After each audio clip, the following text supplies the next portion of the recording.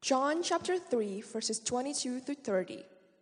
After this, Jesus and his disciples went out into the Judean countryside, where he spent some time with them and baptized. Now John also was baptizing at Aenon near Salim, because there was plenty of water and people were constantly coming to be baptized.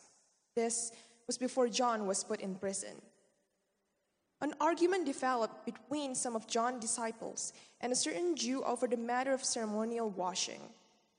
They came to John and said to him, "Rabbi, that man who was with you on the other side of the Jordan, the one you testified about, well, he is baptizing and everyone is going to him." To this John replied, "A man can receive only what is given him from heaven. You yourselves can testify that I said, 'I am not the Christ, but am sent ahead of him.' The bride belongs to the bridegroom. The friend who attends the bridegroom waits and listens for him and is full of joy when he hears the bridegroom's voice. That joy is mine, and it is now complete. He must become greater. I must become less." Thank you, Angeline. And I encourage you to leave your Bible open to John chapter 3. We're going to be going through this scripture, but I entitled this sermon, "It's Not About You." Not about me. Not about us. It's about Jesus. That's why in heaven they're all around the throne of God worshiping Jesus. They're not worshiping you. And they're not worshiping me. About 16 years ago, there was a book that was written in the Christian community, pretty popular, called The Purpose-Driven Life. Pastor Rick Warren. And the very first paragraph of that book, it went like this: "It's not about you. The purpose of your life is far greater than your own personal fulfillment, your peace of mind, or even your happiness. It's far greater than your family, your career, or even your wildest dreams and ambitions. If you want to know why you were placed on this planet, you must begin with God. You were born by His purpose and for His purpose." You know, it's not about us. And we often ask, what do I want to be? Or what should I do with my life? Or what are my goals and my ambitions and my dreams for the future? Well, it's not about us. It's about Christ and what God wants for us. In our scripture in John 3 today, Jesus has just finished talking to Nicodemus, Nick at night. And the scene kind of shifts to a Judean hillside or countryside where Jesus and his disciples are baptizing. We got to understand, John 4:2 says that Jesus himself did not baptize, only his disciples. Jesus baptizes with the Holy Spirit. But verse 22, it says, "After this, Jesus and his disciples went to the Judean countryside, and he remained there with them and was baptizing." I mean, this is part of the way Jesus was gathering a following, and they signified their repentance. They signified their faith in baptism. Now, I want to share with you a few observations that I gleaned from John chapter 3, verses 22 to 31 today. The first observation I would just call comparison and competition. Churches don't do that, do they? We don't compare in church. My church is cooler than your church, or my praise band is better than your praise band. And here in this passage, we've got two bands of baptizers. Look at verse 23. It brings in John the Baptist again and gets us ready for the main point of this section, verses 23 and 24. "John also was baptizing at Aenon near Salim because water was plentiful there, and people were coming and being baptized, for John had not yet been put in prison." So, the situation here is set. Jesus' band of brothers is baptizing, and John's band of brothers is baptizing. We've got two bands of baptizers. Maybe a little competition going on here, maybe a little comparison going on here. But for some reason, this triggers a dispute over purification between John's disciples and a certain Jewish man. Look at verse 25. It says, "Now a discussion arose between some of John's disciples and a Jew over purification." So the issue is purification, and what seems to have set up the dispute was the two baptizing bands. Now, some think this unnamed Jew was Nicodemus. I mean, he was a Pharisee, and those Pharisees, they're really concerned about this purification stuff, right? Two baptizing bands. Now, that's all we're told. And the debate really is never described in this passage. In fact, when John's disciples come to John with the issue, it doesn't even sound like a purification issue. Look at verse 26. "And they came to John and said to him, 'Rabbi, he who was with you across the Jordan, to whom you bore witness, look, he is baptizing, and all are going to him.'" So what's the dispute over purification? We can only guess. Maybe it went something like this. You know, a Jewish man says to John's disciples, "Look, you're baptizing lots of people. Kind of looks like a bath or some kind of purification. More and more people are leaving your movement, and they're going over to that other group, gathering around Jesus. So what's the deal with his baptism and your baptism? Does his work and yours doesn't? Does his really make people pure and yours fails?" Maybe the dispute over purification was something like that. It doesn't seem to be the main issue in what follows later in the text here. It's never referred to again. It just seems to get things started and then disappear. But that may not be the case, and we'll see a little later on. What does appear in verses 27 to 30 is that John the Baptist takes the conversation in a direction that seems to have nothing to do with purification and everything to do with who Jesus is as the bridegroom and who John is as the friend of the bridegroom and what's happening in their ministries as the bride leaves John and goes to the bridegroom. And especially how John responds to all this, deep down in his heart. And now to figure out what's going on in this passage, just pause with me and with me ask, why John? The writer of this gospel brings John the Baptist back into the picture again. I mean, he talked about John the Baptist in the first chapter. Remember, there are hundreds and hundreds of things that he could have told us about Jesus that John is just leaving out. Remember in John chapter 21, verse 25, it says, "Now there are also many other things that Jesus did. Were every one of them to be written, I suppose that the world itself could not contain the books that would be written." So why? Right here, after this Nick at night, this Nicodemus conversation, does John bring John the Baptist in again to say in verse 28, "I'm not the Christ." And to say in verse 29, "I'm not the bridegroom, but I'm only just a friend of the bridegroom." And to say in verse 30, "He must increase, I must decrease." I mean, we've heard this same theme before, right? In chapter 1, verse 8, he's not the light. Chapter 1, verse 20, he's not the Christ. Chapter 1, verse 21, he's not Elijah, and he's not the prophet. Chapter 1, verse 23, he's just a voice crying in the wilderness. And John 1:27, he's not worthy even to untie or unstrap Jesus' sandals, and lots more. And John has humbled himself and has exalted Jesus Christ already. Why does the writer bring him in again right here to do this again, to humble himself and to exalt Jesus Christ, which leads maybe to observation number 2. The attention is going to Jesus. It's all going to Jesus. And that gives John the Baptist joy. I mean, look at verse 25, and it emphasizes John the Baptist's joy. It says, "The friend," that's John, "of the bridegroom," that's Jesus, "who stands and hears him, rejoices greatly at the bridegroom's voice. Therefore, this joy of mine is now complete." I mean, those are strong words. I mean, rejoices greatly, and this joy of mine is now complete. You got great joy. You've got complete joy, all owing to what? The bridegroom is getting all the attention. I got to go do a wedding in Dunvilla today. I got to leave a little early, so Roger's going to close out the service. So I have to be there at 12:30. I'm going to rip out of here, go there, and then we're going to have a wedding out at the barn at like 5:30 tonight. But at that wedding, all the cameras are going to be flashing in the direction of that couple. The rice is all going to be flying in that direction. The honeymoon is in that direction. Nobody glances back at that silent voice on the church steps. The voice of the bridegroom, the voice of the shepherd, has replaced that voice that was crying out in the wilderness. And in a few months, that sword of Herod will absolutely silence John's voice.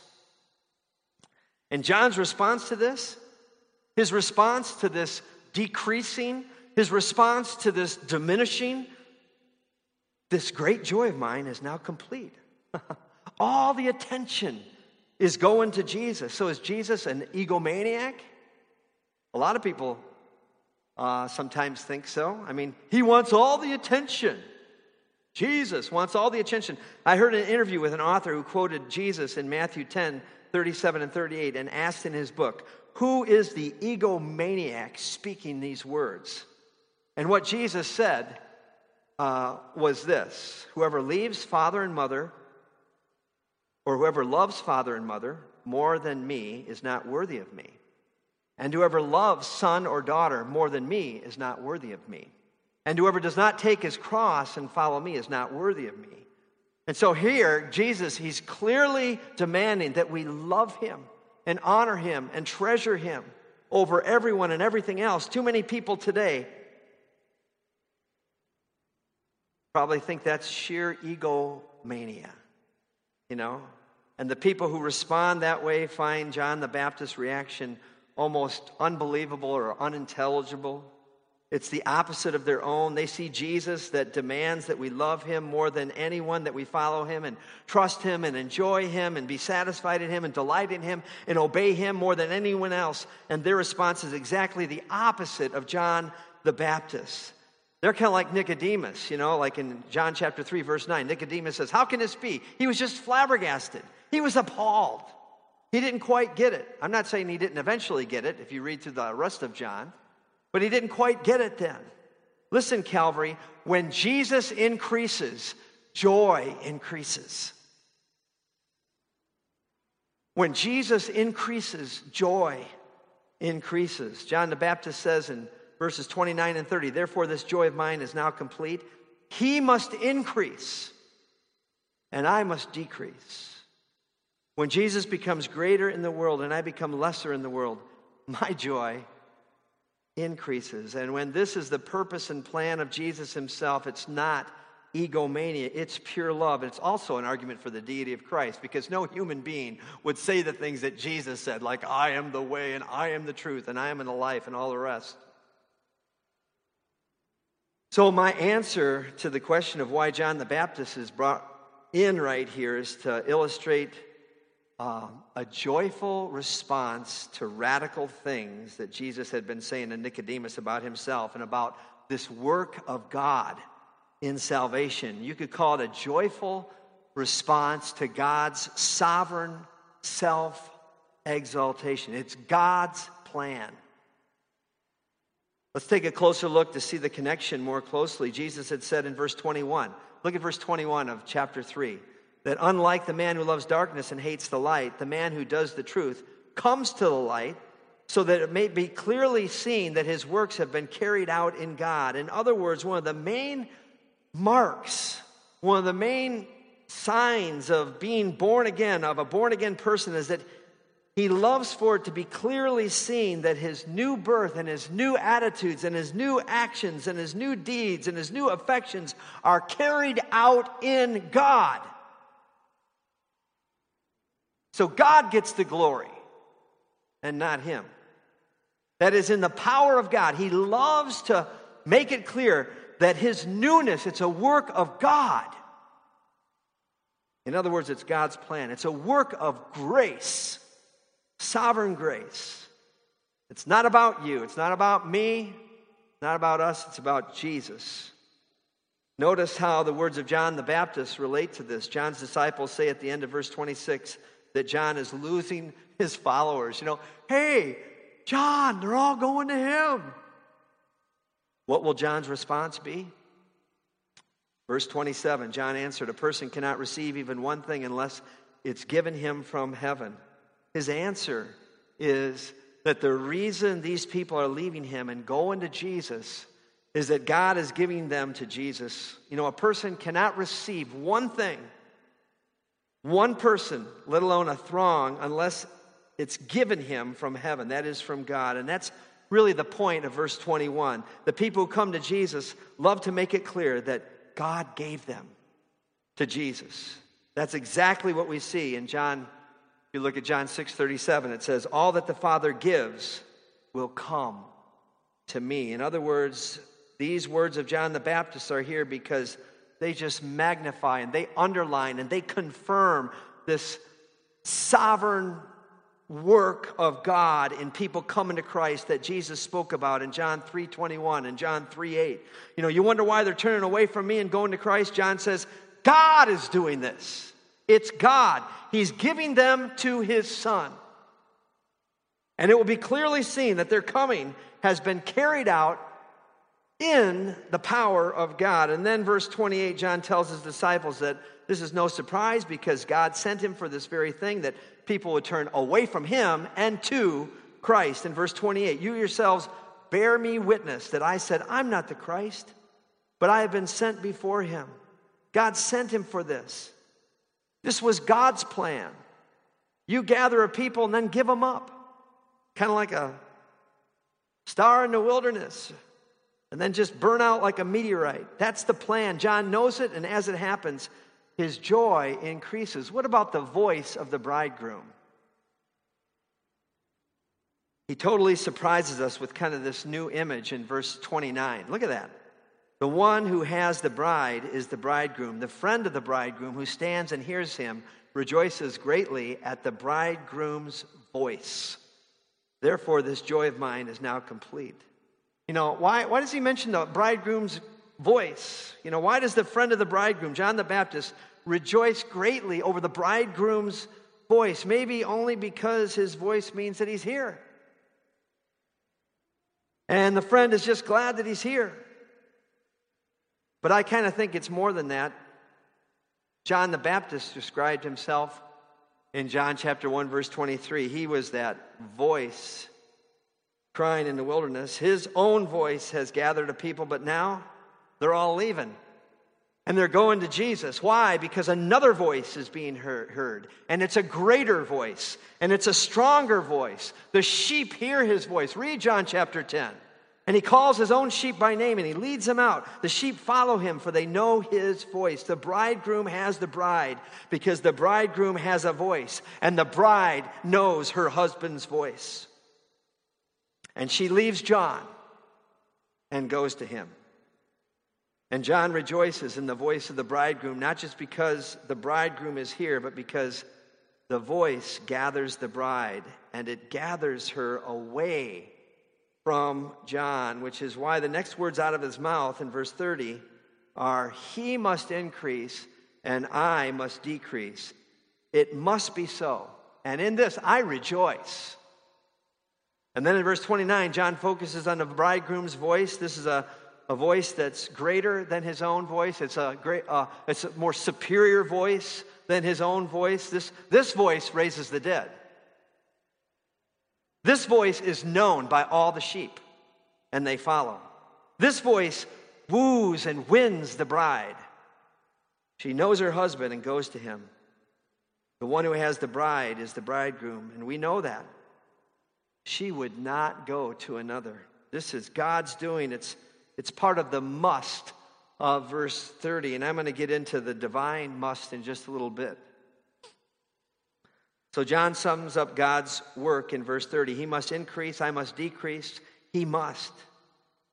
This is the plan of God. This is the Son of God and the bridegroom. They will be exalted. They will be glorified. He will increase in the eyes of men. Or as verse 21 says, it will be clearly seen that the new works of all his people are his work. And contrary to, human nature inside of us, this is why John the Baptist rejoices with a great joy and calls his joy finally full in verses 29 to 30. He rejoices greatly at the bridegroom's voice. See, his response is joy. Therefore, this joy of mine is now complete. He must increase, I must decrease. This is why John, the writer of the gospel, records these words. Nicodemus was just confounded. Nicodemus was baffled by this work of God, the sovereignty of God and the new birth. John saw it and he loved it. Nobody leaves me and goes to Jesus unless it's given him from heaven. Verse 27.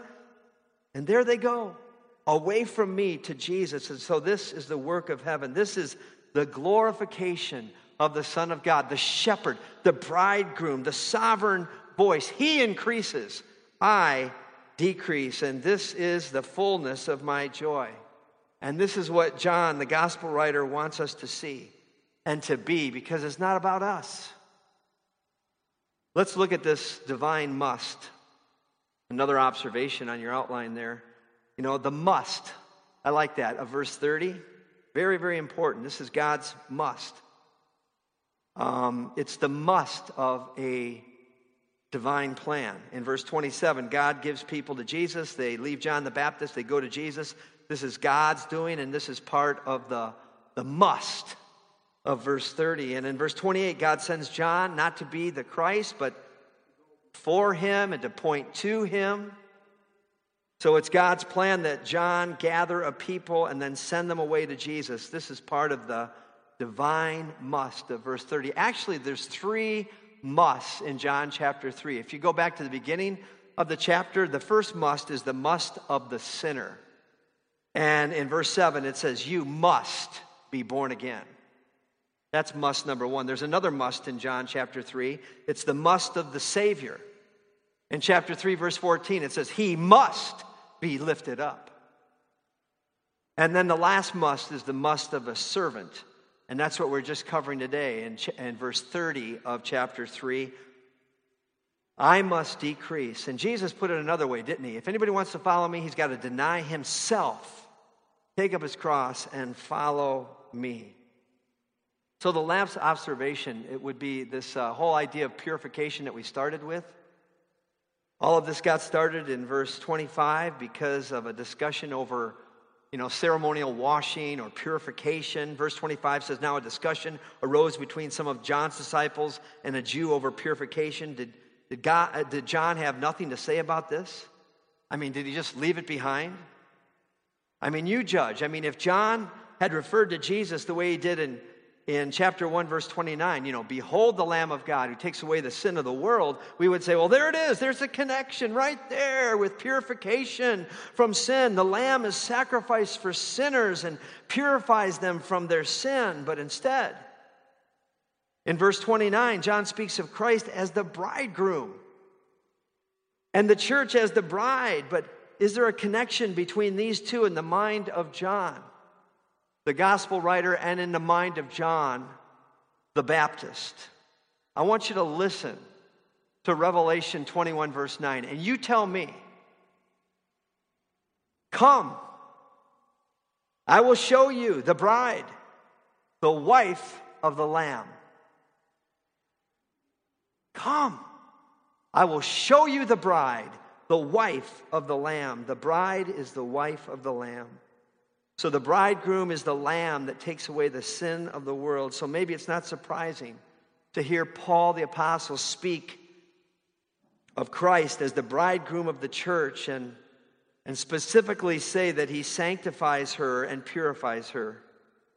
Ephesians 5, 25 and 27, it says, husbands, love your wives as Christ, the bridegroom, loved the church and gave himself up for her, that he might sanctify her, having cleansed her by the washing of water with the word, so that he might present the church to himself in splendor, without spot or wrinkle or any such thing, that she might be holy and without blemish. And so when John tells us that Jesus is the bridegroom and that he has the bride, he is for sure answering the question about purification. The bridegroom is the Lamb. The bridegroom does give himself for his bride and purify her from all her sins. And so, in the end, it's not so strange, is it, that John the Baptist would see this bridegroom increase and see all of his followers turn to the bridegroom and see himself decrease and say, in this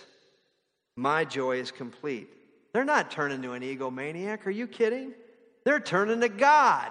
They're turning to a Savior, a Lamb, a protector, a provider, a leader like none they've ever known. How could they not love Him more than anyone else? And as we move into 2018, here we go. This is the last day of the year, and first day is tomorrow.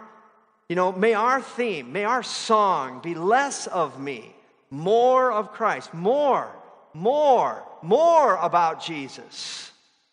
That should be our song.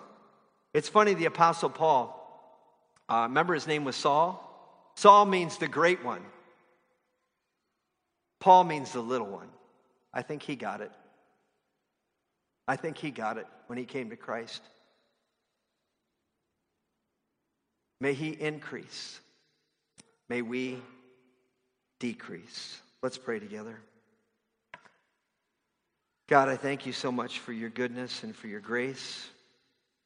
Lord, I just thank you for the text of John 3, verses 22 to 30. And that John the Baptist's joy was to see you get glory, to see people go away from him and go to you. And I pray that that would be our same stance, Lord, that we would want you glory. And if we do anything good, it's only because of you. It's only because of what you're doing in us and through us. And so, Lord, we just thank you for the opportunity to be on your team, to be your bride. Lord, I thank you that you love us and you're the great lover of our souls. And we just praise you, Jesus, and we want to love you more as we go into this year. May you increase in our lives and in our marriages and our families and in this church, in our city, in this nation. May you increase more about you, Jesus, and may we decrease. If anyone would come after me, let him deny himself, take up his cross, and follow me. Thank you, Lord, for a chance now to worship you in giving and to express our love to you by bringing you your tithe and our offering. Lord, may you be exalted and glorified during this time of worship, this time of giving. In Jesus' name, amen.